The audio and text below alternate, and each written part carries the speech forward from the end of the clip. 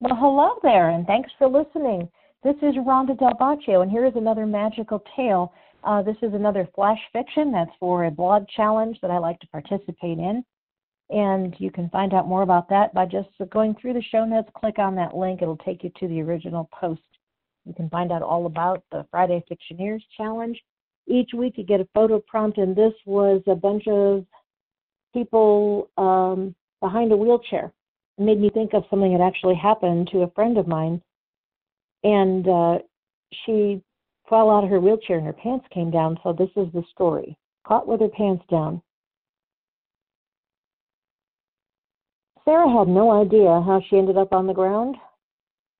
1 minute rolling, the next in a twisted heap with her pants caught in the wheelchair and wound around her ankles. She wiped bloody palms on the grass.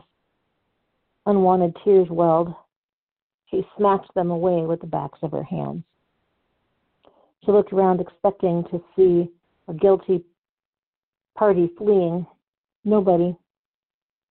I have to get my pants on and get going.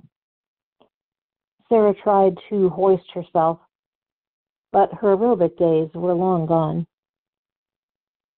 Firm hands lifted her under the arms. I'll help you. You'll be okay. Thank you so much for listening. I really, really do appreciate you. I hope you'll also rate and review, as long as you love this podcast, on your favorite, wherever it is you're listening, at Apple or wherever else. I'm all over the place, Stitcher, all the usual suspects. And if you want to connect with me, I'm all over social. I'm on Amazon. I'm everywhere. Easiest way to do it would just be to click the link with the show notes that takes you to the original print blog post. In that way, you'll be able to connect with me everywhere else, because my name's hard to spell.